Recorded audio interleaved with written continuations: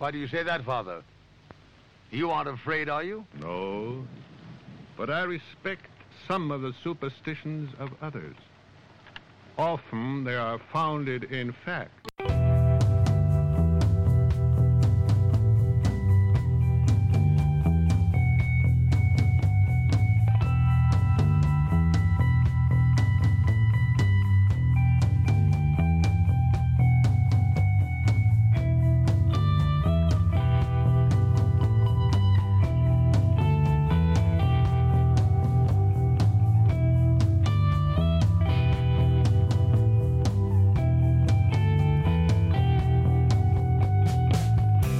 Broadcasting live from our Sanctum Sanctorum in Venice, California. I'm Krista. I'm Kristen. And we are the Sixth Sense Society. Welcome back to another episode of the Sixth Sense Society. Tonight we are going to be talking about one of our favorite books, Magic in Theory and Practice by the great Aleister Crowley. And so before we get started, however, Michael has a few things to say, announcements, and a couple of things about our episode, our adventures last night. Sorry. Mm-hmm. We had a really good time last night. We were over at David Omans, our friend who has the haunted house up in the Hollywood Hills where the Manson family did and Sharon Tate, all those folks. And it was a fantastic evening. We had a really good time. Lots of really cool people there doing ghost hunting. But this really funny thing happened. He was having a seance in the bottom room.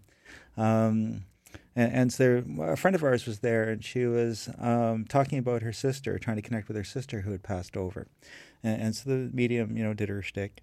And after she left the room, they had a little keyboard, a piano-like keyboard that was sort of a kid's toy. It looked like a, My Little Pony kind of thing, very pink and childlike, And I guess they thought the ghost could manipulate that somehow to make sound.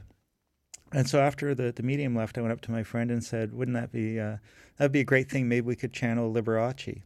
And she got really spooky and looked at me. She said my sister actually was engaged to Liberace, and she actually showed us all the pictures that were from back in the day where they were actually, on the cover of TV Guide or something, where they were actually engaged to each other. And so what a cool synchronicity. And then they'd had these EVP meters and stuff on the table, and no sooner did we talk about Liberace, and they've been doing nothing all night when suddenly all it started to go crazy and light up and everything else. So I think that we channeled the spirit of Liberace at David's place last night. So it was pretty funny. So it really livened the place up. So we had a really good time with that.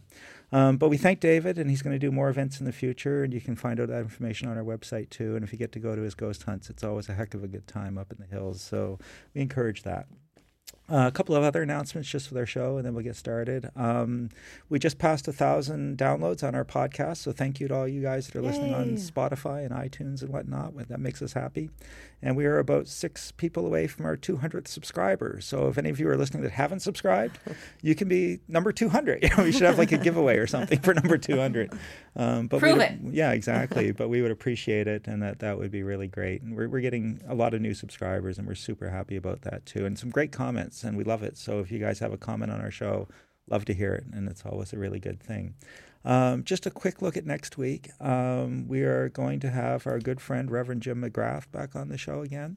And he's going to talk about evangelicalism and the rise of fundamentalism, in particular with Christianity, and how that kind of, was born and moved away from the real gospels and so forth. And so we're going to have a hard look at fundamentalism, which is, I think in our day and age, a very important thing to look at. It's been a big factor in our society for sure.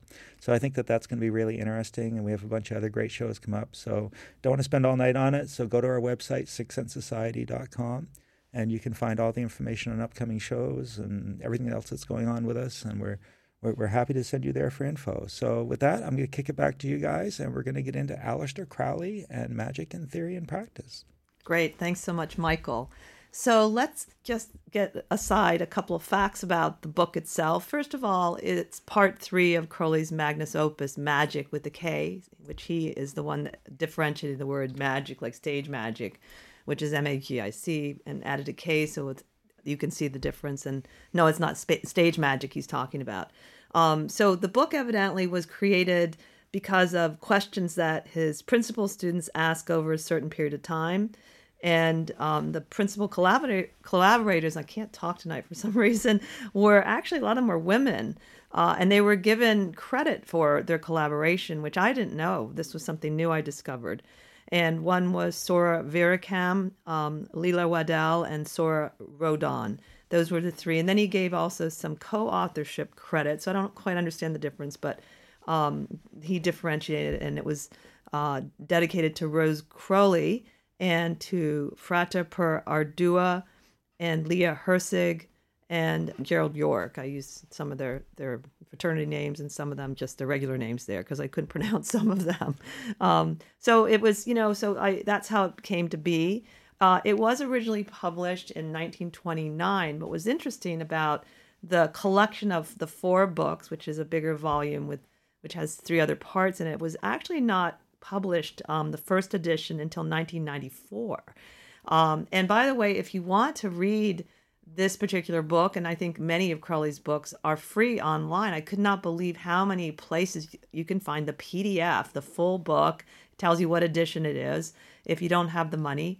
I don't know if you remember this, Michael, but when I worked at the Buddy Tree bookstore, there was a section for Aleister Crowley in the back where the office was, and it was all, you couldn't reach it. You had to get the staff to help you because Crowley's fans all thought his work should be free. And so now some of them are. So they got their wishes. So I thought that was kind of funny. So that, and then one other thing I wanted to say about just the way magic in theory and practice is arranged. It's arranged in basically, there are 4 parts. The first, not magic in theory and practice, but the magic itself has 4 parts. So it has a part 1 is mysticism, part 2 is magic elementary theory, part 3 is what we're talking about tonight, magic in theory and practice, which, by the way, you can definitely read on its own. And part 4 is the Book of the Law. And all of the books that he has written, at least these 2, have a lot of good stuff in the appendices. So you definitely want to check out the appendices. And by the way, his footnotes sometimes are really funny. So you should check that out. So maybe I'll start just with a little bit about the introduction, and then we'll kick it over to Kristen and Michael. And the reason I wanted, first of all, if that's the only thing you read in the book, you will get so much information about his intention, about magical theory, definitions of magic, which some are very famous. You'll have a lot of food for thought. And one of the things that I really noticed this time, because I've read this more than once, and it's one of those books that you really can reread and something will strike you differently according to where you're at with your own practices in life. And he said he wrote this for everybody. And the quote he said was, it's funny because he said, "Magic is for everyone. I've written this book to help the bankers, the pugilist, the biologist, the poet, the Navy, the grocer, the factory girl, the mathematician, the stenographer, the golfer, etc., so that to fulfill themselves perfectly, each in his, her, or her own function." So why I think it is really important, Aleister Crowley's work, you really get a sense of what he's trying to accomplish is way bigger than following the path of ceremonial magic. And you get it, the more you read different books by him, you really see how he's been misrepresented on so many levels. So I wanted to just start with that idea, like the introduction, and then I have some more, but let's kick it over to you and see what some of your thoughts are about the book. Well, the way that Aleister Crowley has this great definition of magic, and he says, magic is the science and art of causing change to occur in conformity with will. And what's interesting when you read a lot about this book is that he constantly talks about science as magic as science and science as magic. And what I think is really awesome about that is you kind of break it down in these sort of these steps that are almost very practical. So when I was reading it, I kept thinking about Practical Magic, the name of that movie, but it's very similar in the sense where there's these very specific steps about being. It's the structure in which you create, and you use your environment around you to will something. So I think he's a very interesting dude. Yes, and he's older when he writes this book, and what he says in the introduction too is that, now this is really telling about how some modern Crowley students view Crowley. It's completely wrong, because he said at the time when he was still alive, "My former work has been misunderstood and its scope limited by my use of technical terms. It has attracted only too many dilettanti and eccentrics, weaklings seeking in magic an escape from reality. I myself was first consciously drawn to the subject in this way, and it has basically repelled only too many scientific and practical minds, such as I most designed to influence. So ironically, you see, and again, I'm not saying this about all of them, but I remember when I first came to LA, some of the ones I met really seemed to be trying to imitate Crowley's life. And it wasn't who wouldn't like want to? I mean, it's sort of, you know what I mean. and and they He had a lot of fun. He did, and the idea that he's trying to draw this serious person that is practical and, like you were saying, scientific. Right. I thought that was cool. Another thing that he says that I think is really key, and it's very often what we talk about here on this channel, is every intentional act is a magical act. So it's about intention, right? It's about the intention of when you strike a match and light a candle. What's the intention behind it? It's not so much about the ritual per se, although Crowley did have elaborate ritual to the point where it was like theater. My friend, Dr. Ed Ligon, who practically did a PhD, you know, on Aleister Crowley and a theater of the occult. They were very elaborate, and it's so entertaining. But at the same time, I think the heart of Crowley is very much about you can do magic in the words that you say to someone on a daily basis, in the way you pass a cup of tea to someone. There can be magic in that. You know, I think, which I think is important, because I think when you think of Aleister Crowley, you think of, I don't know, these sort of really elaborate, esoteric, eccentric, quirky, kind of very sexual things. And I think he was all of that, but he was so much more. And he was a man living on Earth, having to survive in a grounded way, not just an esoteric spirit way. There's also, I think really interestingly, when you look at Crowley, of course, he was very into a lot of the yoga and a lot of the Eastern stuff. And I think that really is an influence. You see that in a lot of his teachings. And the thing I look at when I look at his work on magic, and again, just sort of pulling up some quotes here, he says, one must find out for oneself and make sure beyond doubt who one is, what one is, why one is. Being thus conscious of the proper course to pursue, the next thing is to understand the conditions necessary to follow it out. After that, one must eliminate from oneself every element alien or hostile to success and develop those parts of oneself which are specifically needed to control the aforesaid conditions. And so much of what he's talking about is kind of mindfulness, just the idea of, rather than just being reactionary and random and just, you know, that of actually sort of trying to actually sit down and be thoughtful about, you know, how I'm approaching life. And if this is what I want, am I going about it the right way? And then the other thing that I really like about Crowley and is that he doesn't sort of separate the magical world from everyday life and the material world. And because I think I see so many people that they do spells and they do prayers and they do all these things, but then they never fill out a job application. And you know, and he believes that you're supposed to work on every level, the physical level as well as the spiritual level. And so it's not just a one-dimensional thing with him. And I really appreciate that. Sorry, back to you guys. Well, you know, if you read, I just read an excerpt from his diaries, and you know, the magical diary is a hugely important thing for magicians, which I actually learned from someone years ago. But it's so meticulous. You actually stop at different times and write the time and what was going on. And I wouldn't even have time to do it on a regular basis. I could maybe do it for a month because, and some of it's, you know, is so that you can basically be observing if anything is having an effect, and if you want to remember if you did it, if it had an effect. I was really impressed by that, and how he used, like Michael said, the breath work a lot, the yoga, and he was in his diary very honest and really funny at times. That's the thing about that cracks me up. The more you really read every little thing about Crowley, there's always little funny moments in there where he's like very insulting to people that normally you'd think would be his allies. Right. It's not. Right. Well, so. I think he was a person of the people. In many ways, you know, he says here, and I love this quote: "Every man and every woman is a star." That is to say, every human being is intrinsically an independent individual with his own proper character and proper motion. And I think regardless of whether he liked you or not, there was a certain amount of respect if you could be yourself.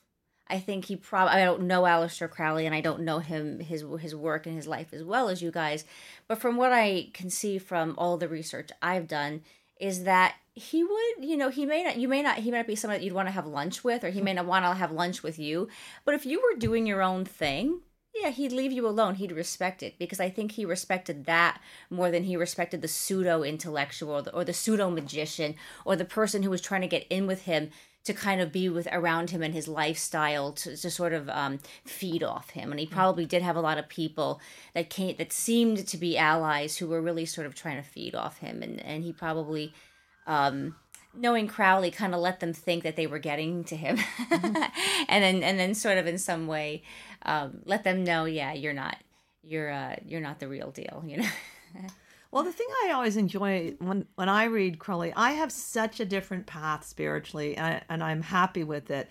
I'm more like Lady Frida Harris in terms of I've not done many drugs. I was kind of very pure on some level initially. I was so pure in Tibetan Buddhism when I took my vows, and I finally got over that part. But, I really deeply love him, and I really appreciate what he's given to us. And the more I read him, the more excited I get. And it's like all of the bad stuff about Crowley is out there. So what you find is some of the better stuff. And it's quite surprising that once you really, dig into his book, and don't be intimidated by the terms. If you know nothing about the ceremonial magic and the terms, I did not. And you'll learn and you'll get the stuff. And there's a lot of good things without knowing. And he wrote this to be less technical, he said.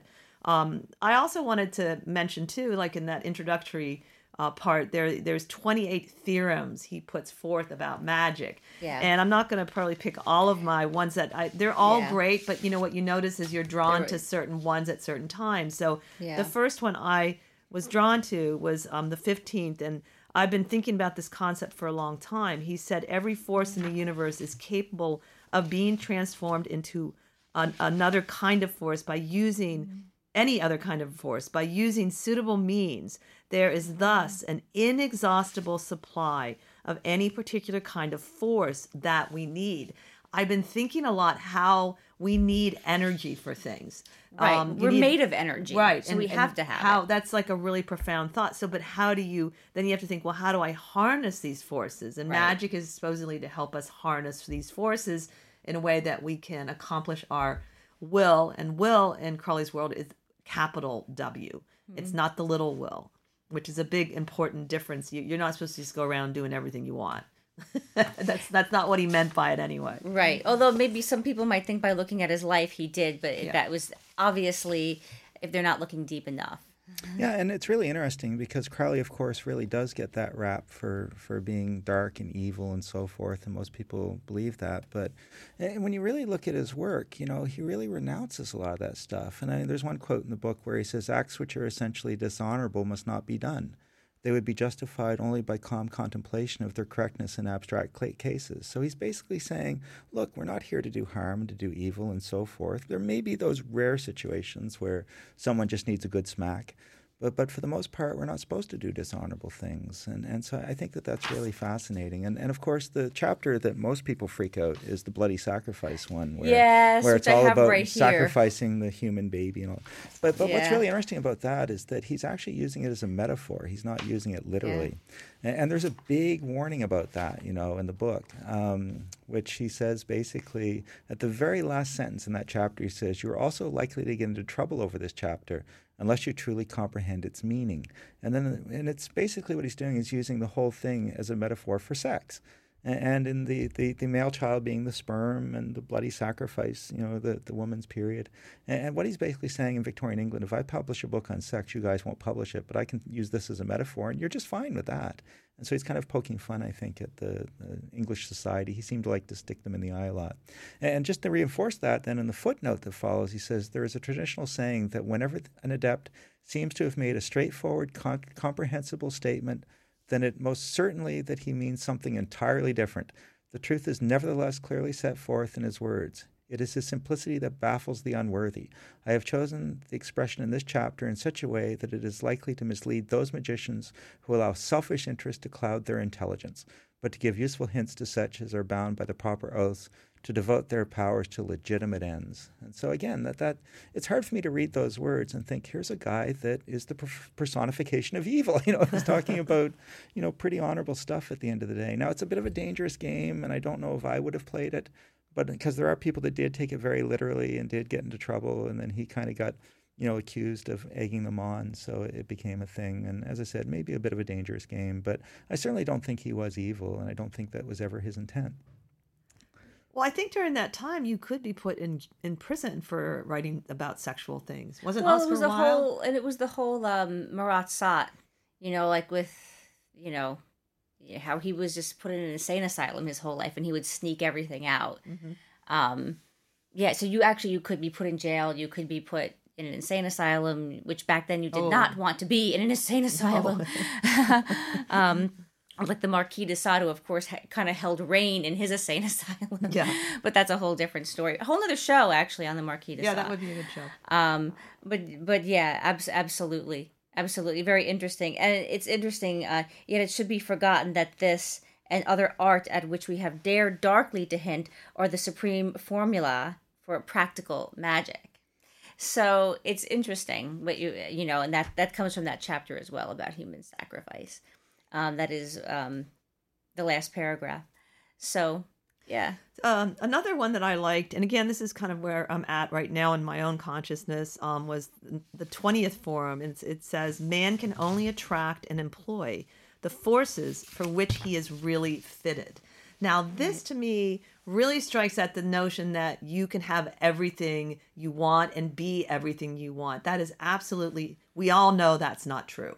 We all know that we have certain limits and conditions from all kinds of things that are actually healthy. Otherwise, we'd probably not get anything done if we could be everything and do everything. Right. So this is interesting to me. Like maybe if you're doing magic, maybe what you're asking for is not really fitted to who your true self is. This is why it fails, and you keep trying and trying, because one of the things Michael mentioned, I think Kristen in her own way said too, is that magic is really initially about really discovering your true nature and will. And then from there, you find out what to do with it. And most of us struggle with even that first step of who am I really, in terms of what is my true connection to my higher self, to, the better part of me, whatever that is. And I think that that's so profound, and he goes over sort of ways to work with that. And that's the thing that he's trying to emphasize in general for this aeon, is that we discover who we really are, and magic can help us to do that and maintain it so we can live a true and genuine, like you said, authentic life, Absolutely. So I like that 20th Forum. The other thing that I like with Crowley in Magic in Theory and Practice, of course, because we practice it, is his thoughts on divination. And he has some really interesting things to say about that. And it's so interesting because it's kind of stuff that I don't know if I remember because I read this and it influenced me or whether we just agreed, but it's definitely something the way I look at it too. And because, of course, we all practice some form of divination, tarot, and so forth. But he said, divination is no more than a rough and ready practical method which we understand hardly at all and operate only as empirics. Success for the best diviner alive is no more certain in any particular instance than a long putt in a champion golfer. Its calculations are infinitely more complex than chess, a chess played on an infinite board with men whose moves are indeterminate and made still more difficult by the interference of imponderable forces and unformulated laws, while its conduct demands not only the virtues themselves rare enough of intellectual and moral integrity, but intuition combining delicacy with strength, in such perfection and to such extremes as to make its existence appear monstrous and miraculous against nature. Now clearly he liked to be dramatic, so there's no doubt about that. And then he said, to admit this is not to discredit oracles. On the contrary, the oracles fell into disrepute just because they pretend to do more than they could. To divine concerning a matter is little more than to calculate probabilities. And I've said over and over to people during readings that our job is to help you calculate probability. Is this something that's likely to occur, unlikely to occur, how likely to occur? Can you do something to increase the likelihood of it occurring? And it just goes to show where he was coming from. And the guy is such an intelligent guy, and he really gets to the heart of things. And I do think that he didn't BS. He didn't really want to exaggerate, so he really wasn't trying to do that. He definitely spoke in riddles and metaphors sometimes. He definitely was theatrical, as you said, a little over the top on occasion and very theatrical, but not exaggeration. And he really didn't like people that exaggerated or were hypocrites or BSers. And so I think that comes across a lot in his writings as well. Yeah, and I wanted to add that whole idea that the oracle is promising too much. I really can relate to that because when I used to work at the Bodhi Tree and I would look at the resumes of people wanting to work there, the things they claimed they can do, I mean, it was over the top. And, it was crazy. You could tell. And it wasn't just one person. It was a lot of people. Now, that could be different now because that was, almost a long time ago. But that there is only so much we can really do, even with divination and oracles. But, he believed in doing it, actually, though. It's interesting, but the more I read these theorems, the more it seems to me, I know this is going to sound strange, but like a twisted self-help book from back then. Because like when you read things like number 24, which every man has an indefensible right to be what he is, a lot of these theorems to me are telling you to be yourself and that you can command your own destiny. You can make your own choices. And what you can do, the practical steps that you can take. What you were saying before, it wasn't about just lighting a candle. It's about filling out a resume. It's that whole big thing about, with The Secret and they say, sit and stare at a $100 bill and then envision yourself as a millionaire. And you can do that, and that can definitely be part of it. But if you don't make up a business plan or go get a job or do some sort, you can't just lie and look at a $100 bill and know that it's going to be $1 million. So I think in his own way, Crowley was saying back then, these are the things that we can do practically, that magic is practical. And he does talk about nature a lot as well, about being able to command nature, which I think he's trying to say is you can control your own environment. If something's not working for you, leave. That can be magic. Leaving a job that's horrible, that's dragging you down, and having the courage to leave it, and, regardless of the financial situation, that's very magical, I think, for some people. To do that, because it's very difficult to leave situations or to change your life.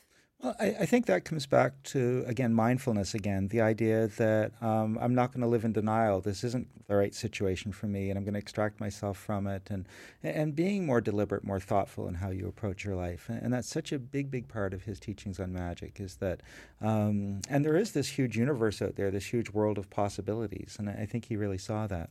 And then I think to your point, Kristen, also, is clearly Crowley was never concerned with fitting in. Yes. If anyone in the world was an individual, it was Crowley.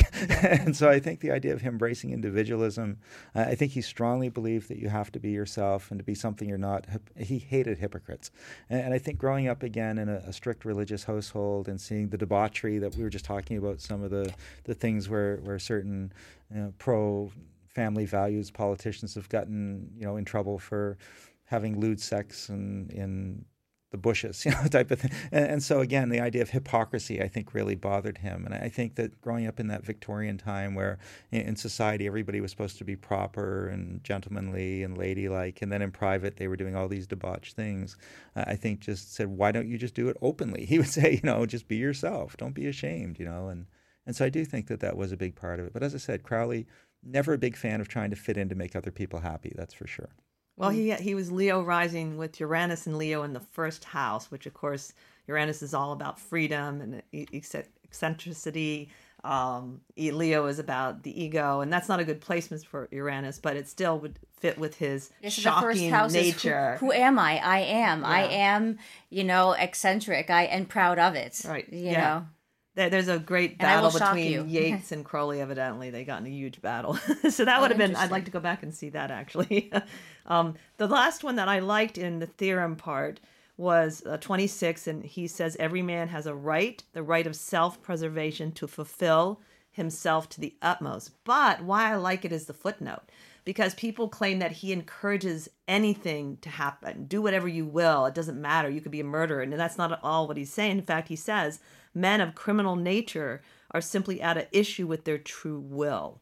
The murderer actually has a will to live, And his will to murder is a false will at variance with his true will, since he risks death at the hands of society by obeying his criminal impulse. I liked how it's logical, not emotionally. He says this is going against his own will to live because he's going to be caught and sometimes executed. So he's not saying, and also that idea that he differentiates between the little will, our selfish side, and the bigger will, the true will of ourself. What does that mean? And to me, that's connected to, again, the destiny and authenticity in the middle pillar in the Kabbalah. So I think, whenever people start, he's evil, he encourages, honestly, it's just not backed up in his books. Well, and my last one is number 27. Every man should make magic the keystone of his life. He should learn its laws and live by them. And so he's not saying, let's just do magic, harem, scarum to get whatever we want. And that's, we all know that he did have his, for lack of a better word, his own society, his own kind of like place where he lived his life his own way with his own followers, and he did his own thing in his own private way. That way, he definitely lived his own life, but he is encouraging you to understand the laws of nature, to understand the laws of magic. And if you are going to practice magic, if you are going to will your life to follow the practical laws of it. So again, it kind of goes back to a lot of what we talk about here on the channel, I feel, where it's sort of, do you want to light a candle to break somebody up? Now, I'm not saying whether Aleister Crowley would have done that or not, but it reminds me, I kind of like to bring it into, I don't know, what we can identify with in the current modern. And, people are doing magic for stuff like that. I want to get them to call me. I want to get them to break up so they'll come back to me. I want my boss to get sick so I can take a spot. It's that kind of stuff that we see a lot, what we call the more negative side of magic. And it's interesting how Aleister Crowley, who everyone kind of calls the dark magician, is actually saying to understand the laws of it. Now, I'm sure it goes deeper than that, but that's what resonates with me when I read that. Yeah, I really like that one as well, too. And, the thing about Crowley, somebody once said who practices magic, and he was broke at the end of his life. He ran out of money, and he died almost, kind of destitute with hardly anyone at his funeral. So when she heard that, she says, well, why did that happen? He does magic. Why didn't he do something to change his fortune? Well, some of the people during that time, their goals with magic were really more enlightenment. It was more conversation with the holy guardian angel. And he definitely fulfilled one of his mottos, which is to endure. He has only now really coming into his own, I think, with people like me, that I don't really have an interest in doing ceremonial magic. I'm interested in magic as a concept, philosophy, a way of life. Right. I want to test it. He's really coming into more people understanding what these deeper tones of his work are. Right. And that's what I think. And I think he had a different goal with magic and again, it's not because he's a better person or not. That was his own soul's goal. Right. It didn't break down to, I want to live in a mansion. Right. You know what I mean? Which is in our modern society so often what people kind of want. They want a certain type of abundance based on societal, structure of what most people in society thinks is success. And that's not what Aleister Crowley didn't care what most of society thought. He had his own goals. I think his ritual too, and he was obviously into ritual magic, so everything, like you said, was very ceremonial and very disciplined and very ritual-like. But again, I think a lot of that also comes from that Eastern philosophy, the yoga philosophy, and the idea that it was being disciplined. It was about sort of a way of focusing the mind. Mm-hmm. And I know that as readers, we were just talking about this last night at David's, because somebody was saying, why don't you just do a reading for me? And the person said, well, I've got my way of doing things. And we have that too. And to us, again, I think the rituals that we go through, whether it's cutting a deck so many times when you deal it, or whether it's spinning around 3 times left and then doing the reading or choosing with a certain hand, it's not so much it has to be that way, but I think ritual is a great way of focusing the mind. And I think that was a big part of it, again, is creating mindfulness. And you read so many of his quotes in the book that seem to come back to the idea of be aware, be mindful of who you are, be mindful of what you want. Don't just be reactionary. Don't just be daydreaming through life, but seeing everything you do as a ritual. You look at it and you decide, is this the right way to pursue it? It was all very thought out. And I think it's all about self-awareness, if you ask me, to a great degree. Now, there were some parts of the book I really liked because there are things, again, topics I'm researching on my own. And one was about clairvoyance. And I find the word is sort of thrown around. And I'm not sure everyone agrees with what clairvoyance is. So again, this is his opinion, but I value his opinion. And the chapter is called of Clairvoyance in the Body of Light, its power and its development. And it's one before divination. So basically, from what I understand from reading that chapter, is that clairvoyance comes from you having control or being able to use your astral double. And it can travel then using symbols to places. Because one of the things that Casey could do as a true clairvoyant, he literally could see inside the body. And I have not met many clairvoyants that have that kind of clarity. You evidently can develop it, though. That's the other thing. So don't let people say you weren't born with the gift. I'm really tired of the word "the gift." Please, let's just stop with it.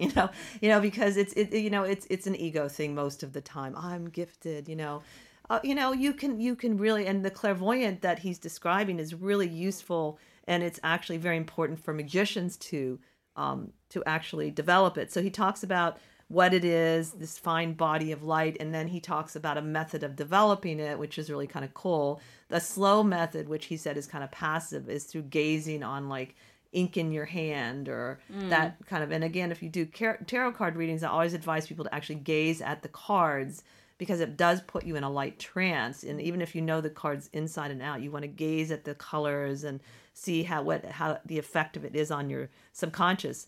So anyway, I think that, Steiner, I think, was a true clairvoyant. Casey, I think Crowley was too. So you develop this astral body, and it can travel where, again, using symbols. And he also talks about when you travel the astral realm, a lot of Kabbalistic people do this. They go raise on the planes, I think it's called. They're raising themselves onto the different planes. You can be tested to see if the plane is what you think it is, if I'm really in the plane of Tiferet, because there's symbols there. So, and you should tell them what symbols you see, and you'll be able to test if you're really at this place or not, and they will test you. And so that brought me to thinking about the tarot cards and how the ancient symbols that are used in the tarot cards are very specific to produce results and to open you up. So when you see modern tarot decks that have no connection to the symbols, they've lost the real connection to the tarot. And that's why it's so important to not just reinvent it and call it tarot, is that because there's a reason why there's a wand in the magician card, things like that. And there's a reason why people are pictured a certain way, because they're a symbol. The queen is a symbol. It's not a person. And so people get all offended because, there's not, different races. And I said, these are symbols of something. I never grew up in England. I can't relate personally to queens and kings. But I love the symbol of it. You know, so the idea of developing clairvoyance, using it to then travel to places. There's one other thing I wanted to say about, coming back too is really important. So he thinks that because people don't come back properly, you can get in big trouble with all kinds of things. Your health, he said, if you fail to come back properly, your body of light may wander away uncontrolled and be attacked and obsessed. You will become aware of this through the occurrence of headaches, bad dreams, or even more serious signs such as hysteria, fainting fits, possibly madness or paralysis. Even the worst of these attacks will probably wear off, but they may damage you. So I thought that was really fascinating, that, the idea you're not really grounded back into the body. You actually have to make sure you do that every time you travel. Well, that's extremely important, because there are so many people, when you're experimenting with anything esoteric, spiritual, psychic, that they just don't seem to come back. They don't seem to be grounded in reality. And that's when you kind of get people that kind of seem a little, a little bit, that they're not here. And it's amazing to be able to travel astrally, to be able to explore. But you have to live on Earth. Yeah. You do have to be grounded here. It's okay to be able to have one hand in, one hand out, as above, so below. But if you do want to be successful here on Earth on any capacity, even just live, you do need to be able to ground yourself. And so I would be very interested if Crowley has suggestions on how to do that. I think he did have a suggestion. I can't remember if I wrote it down though. I don't remember what he said. I know you have to imagine. So one of the exercises he had was a little long, so I didn't want to say it. But Right. if you want to start learning to separate the astral body, you first imagine your own body in front of you. And even if it feels like it's an imagination, you believe that this is real. This is Right. so it's like stepping outside of yourself, the astral body. Then you imagine it rising and you see, and then you're supposed to look around the room. Right. So I'm getting to the answer to your question. Look around the room and see and describe it, but using the other body. And even if you know the room, you're still supposed to imagine that this is happening. And then you're supposed to try to rise and feel and see the room from a different perspective. So that's how you start. And so when you come back in, you imagine the body coming back into you. I know that's part of it. I think there's some other things. And also he did recommend practicing in consecrated circles. Okay. That you do so that you and then you You come back to that specific place. right, you come back and you imagine it kind of going back into the body.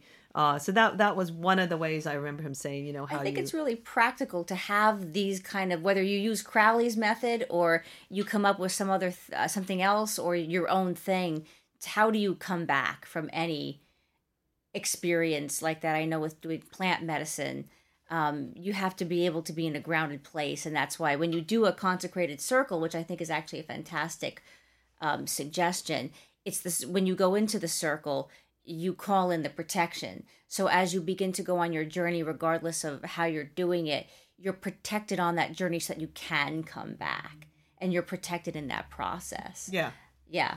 So that and I think I've probably made some mistakes it's easy enough to do that. It sounds like you have a little bit of a soul loss, little Right. parts of you get fragmented off. Right. And then he also talks about testing the spirits. And that one of the tests is, again, looking at the symbols and if they match, I guess. He doesn't totally explain it. I'm sure he explains it elsewhere.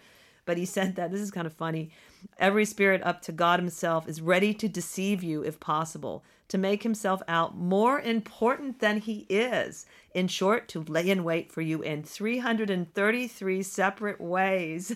It's like, and that's when one of my complaints is like, oh, I'm talking to the spirit named, Joe. And I'm like, did you test out if Joe is really what Joe says he is? And does he really, just because someone is outside, they're not incarnated, it doesn't make them wiser. Everyone thinks that automatically they see more. Right. But they may brag about it or make themselves look more important. It reminds me a little bit about what we were talking about with the fabulous Jim McGrath, who's going to be back next week when we were talking about angels and demons. And we were kind of saying, well, everyone seems to be talking to the archangel Michael these days. Mm-hmm. And I'm not saying that they're not, but I wonder, is it, and I'm sure some people absolutely are, but how do you know it's the Archangel Michael? Maybe it's another angel. Maybe it's a different spirit. Maybe it's one of your ancestors. Maybe you just love the idea of that it's Archangel Michael so much because you read it somewhere or somebody else was doing it that you kind of went into your intuition and you started channeling these messages. And the messages are absolutely real, but you're like, oh, it's Archangel Michael. And you haven't really tested that theory. Yeah. So I think it's interesting to have a way to test, to know what it is, because it's not about the label of where you're getting the channel or the messages or where you're going. It's about it being an honest and integrity and being able to get helpful information to yourself or to whoever it is you're trying to help, regardless of who it is. Yeah, I've always, I still don't get a clear answer from how to test them other than you should test them. And I've actually done Right. some research on it. I know in Christianity they test it by asking them if they believe in Jesus Christ as Savior and some other things where you test them the word and have them say their name. You're supposed to ask them their names too. But I don't know if that could also be a deception as well. I've yet to find something definitive that works for Right. everything, but I know that like at least looking at the symbols associated with, you can tell what realm you're in if Right. you're really in the realm because it's consistent. And that's what why Kabbalah is so powerful, is that each of the planes are like Earth. They have literally the same things on it, so we can all be travelers on the astral plane and go to the same places and know we've actually been there. Right. But the clairvoyance thing, so you really are. It kind of seems like a form of remote viewing. Yes. In that you're sending your astral body, which sees differently. I guess it can see things differently, to different places. Like in consciousness, it's like the symbol, but I suppose you could also see it because Casey could see inside the body, like literally. Right. So I don't know of that many people I've personally met that have that ability, that call themselves clairvoyant, but I think they're Right. psychic. So I Right. think I think there's different connotations with the word clairvoyance based on the emphasis in the late 1800s on books. Even though there's other psychic abilities, clairvoyance seems like it has some other things you're supposed to do with it too. Like in this case, Right. it's going to help you magically creating this being able to astral travel. So if you want to go up the tree of life, you can do it more readily. So I found that interesting because you don't find, even though clairaudience is really interesting, he does mention clairaudience in his book too, as hearing things, but why is clairvoyance so like specific and important in many of the old occult books? And even today, people use the word clairvoyant more than anything else, more than clairaudient or clairsentient or anything else. And I think it's just trendy. And it's because clairvoyant was just a word that was used a lot from back then up until then. I don't even think that half the people that are clairvoyant even know what clairvoyance is. You know what I mean? You know, they just have an idea of being psychic or intuitive. Yeah. So I think it is important to define it and to have an idea of it.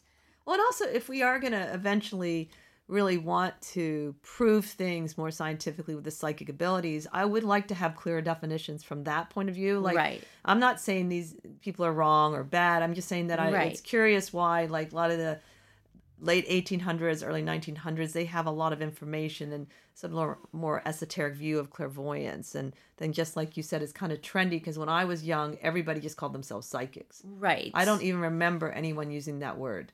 Right. They were psychics and people, oh my God, she's psychic, you know. Right. And that was the word for what, you're right. A lot of Right. people use clairvoyant now and Yeah. substitute. Yeah.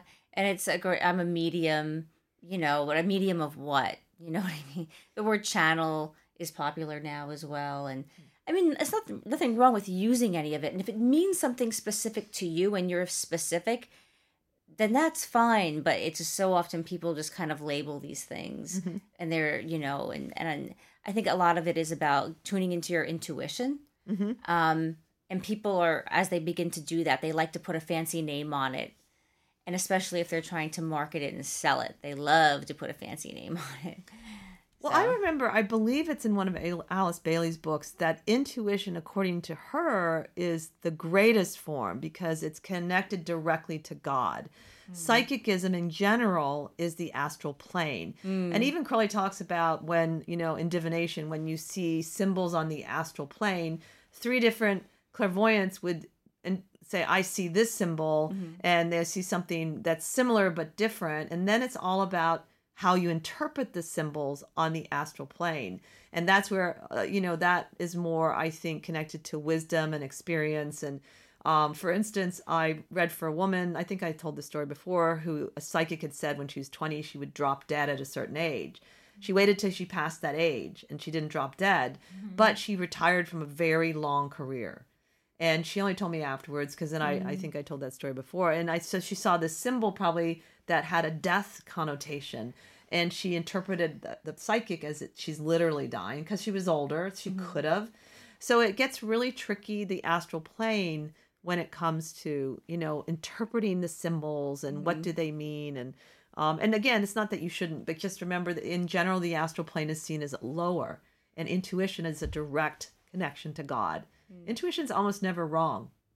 In fact, I can say it's not wrong, but it doesn't always tell you why, and you may misinterpret the motive. And the thing that's wonderful about intuition is that everybody has it. Everybody has intuition. Everyone's using their intuition every single day, and some people are tapped more into it than other people. But I love that because it takes away from the whole idea of the gift that you were talking about. Oh, I've got this gift. And granted, some people are born with certain abilities and or seeing certain things from a young age. but every single person has intuition and can develop their intuition. It's interesting. Sir Arthur Conan Doyle, who of course lived around the same time as Crowley in Victorian England, I think had probably the best single definition of intuition that I've ever seen or read. And he was speaking as his character Sherlock Holmes, and he said, intuition is your accumulated life wisdom distilled in an instant. And I thought that was a really fascinating way of looking at it. It's just the idea that, I have enough experience that I kind of know what to do and know what I'm dealing with without having to do the math, without having to go through all the different steps of figuring it out. And I thought that that's really true. And I think that many people sort of want to sort of separate the mind. So there's the psychic mind, there's the rational mind, when in fact the mind is the mind, and both parts of it function simultaneously. And I think they both feed into each other. So I think that you can't only live in half your mind at the time. It has to all be working together. And I think a lot of people, unfortunately, don't realize that. I think that's really true. And I think that intuition gets underrated. And a lot of times you can have intuition as a reader first, and then you can build on it because all that experience, like Michael said, really helps to fine-tune the understanding of the cards or whatever tool that you're using, astrology and things like that. But I remember reading that saying, oh, that's interesting. I would have thought, clairvoyance is more accurate. That was years ago I read that. I believe it was Alice Bailey. Are there any other things that you found striking in the book that you wanted to mention? Oh, gosh. I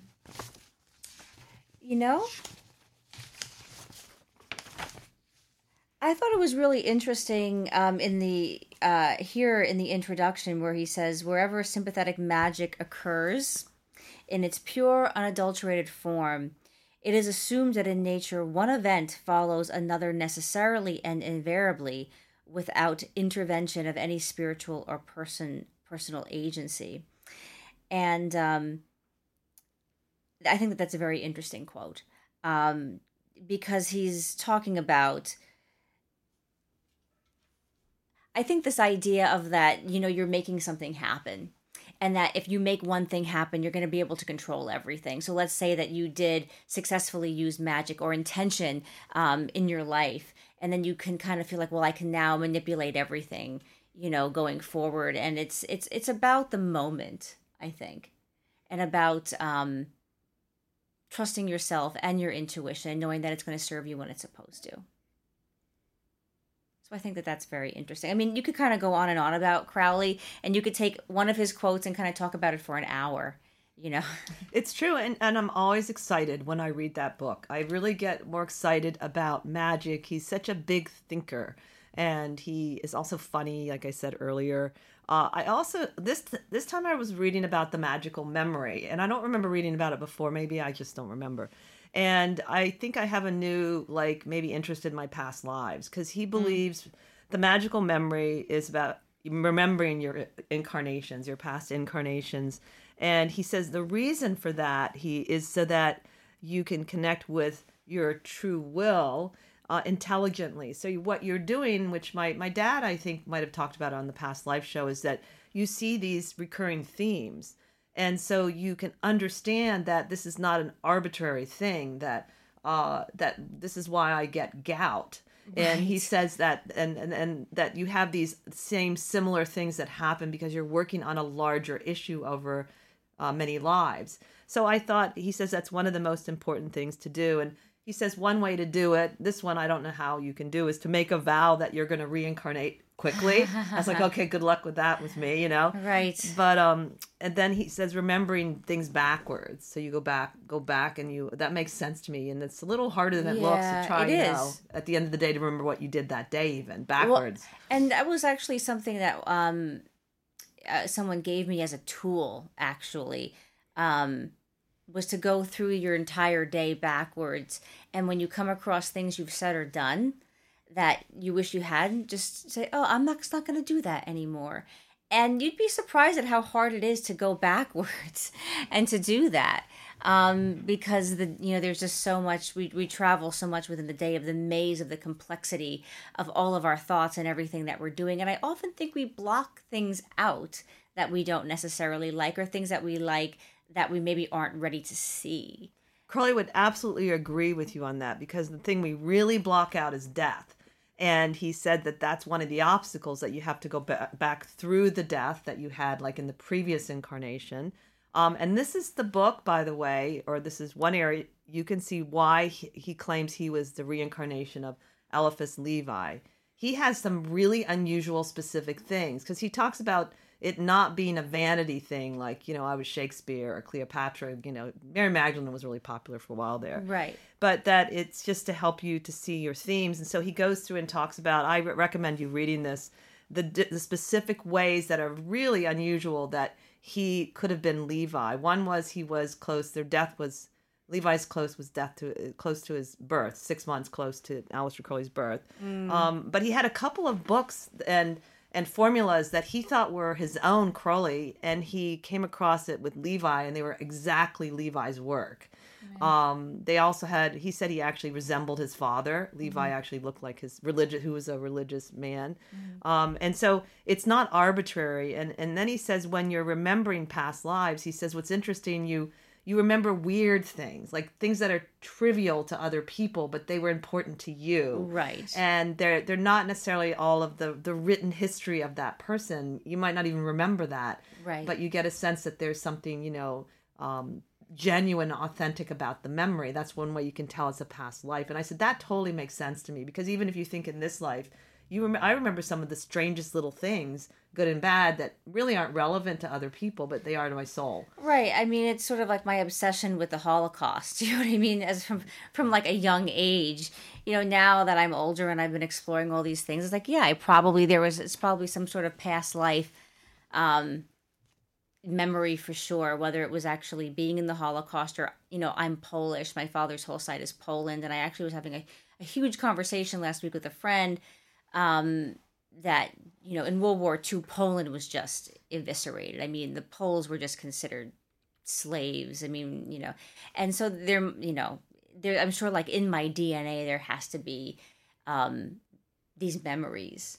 And it's very meaningful to me, but, to go talking about something like that, like I'm in high school reading, Eli Wiesel's Night, and I think it's just so fascinating, and people are like, what are you reading that depressing book for? You know what I mean? It's like, I think it's awesome. I'm reading it 5 times. Could you imagine? So Schindler's List, like 8 times. I kid you not. My brother and I saw it in the movie theater, like 3 times, and I was in England, and I caught it as that. I mean, who watches that movie 4 times? I mean, if you to see it once, So I think it's important to actually listen to these, and when you get these things, to listen to them, and it's a part of who you are. That our past lives are integrated into our present lives, right? And it's, I think, moving forward, if we are to incarnate again, there are certain things we're supposed to be learning and letting go of. So we're not supposed to be taking everything into every life. I do think we're supposed to be learning and not going over the same things over and over and over again. And the whole point is that, to reach that point where you're no longer going into another life. Right, you're free from the wheel. They're free from the wheel of it, exactly. And then you're reaching nirvana, or whatever you might want to call it, depending on what you study. But absolutely. He also said something interesting. Again, this is his theory, that it's not conclusive. He said that against a previous incarnation if the present one is inferior to the past. Right. And he says one reason is that you kind of divvy up karma sometimes in different lives. Maybe you want to have a whole bunch of karma swept up in one life, so it's a really difficult incarnation just to get it out of the way. And he said he had some of those horrible lives. I said, well, that is an interesting theory, that, maybe there is a little more. It's not like each life you appear to advance. Right. Because you're trying to get rid of some of the things that you didn't have time to in another lifetime. It actually makes complete sense, because some people just seem to have the worst. I mean, like everything whereas other people that don't even try, and they don't even seem really, worthy of it, just seem to have everything so easy. And it's like, well, maybe I'm burning some karma so that, in the next life, it's, I don't know, I'm going to end up being an Arabian prince or something like that. Or even just, you're burning off karma early on in life so that in the second half of your life, maybe you have a lot more abundance. It's very interesting. That seems to be it. Yes, and please remember to subscribe to our channel, like us, comment, especially like us, you guys, because I know some of you are liking me on Instagram or us on Instagram, but please also do it under the video. check out this month's forecast, The Cosmic Weather with Olivia, our new co-host for that show. It's out. It's for June. And we will see you next week as we continue to explore the esoteric and obscure. Yeah. Magic is spontaneous. It wouldn't be magical if it happened all the time. Have a great week. Bye, guys.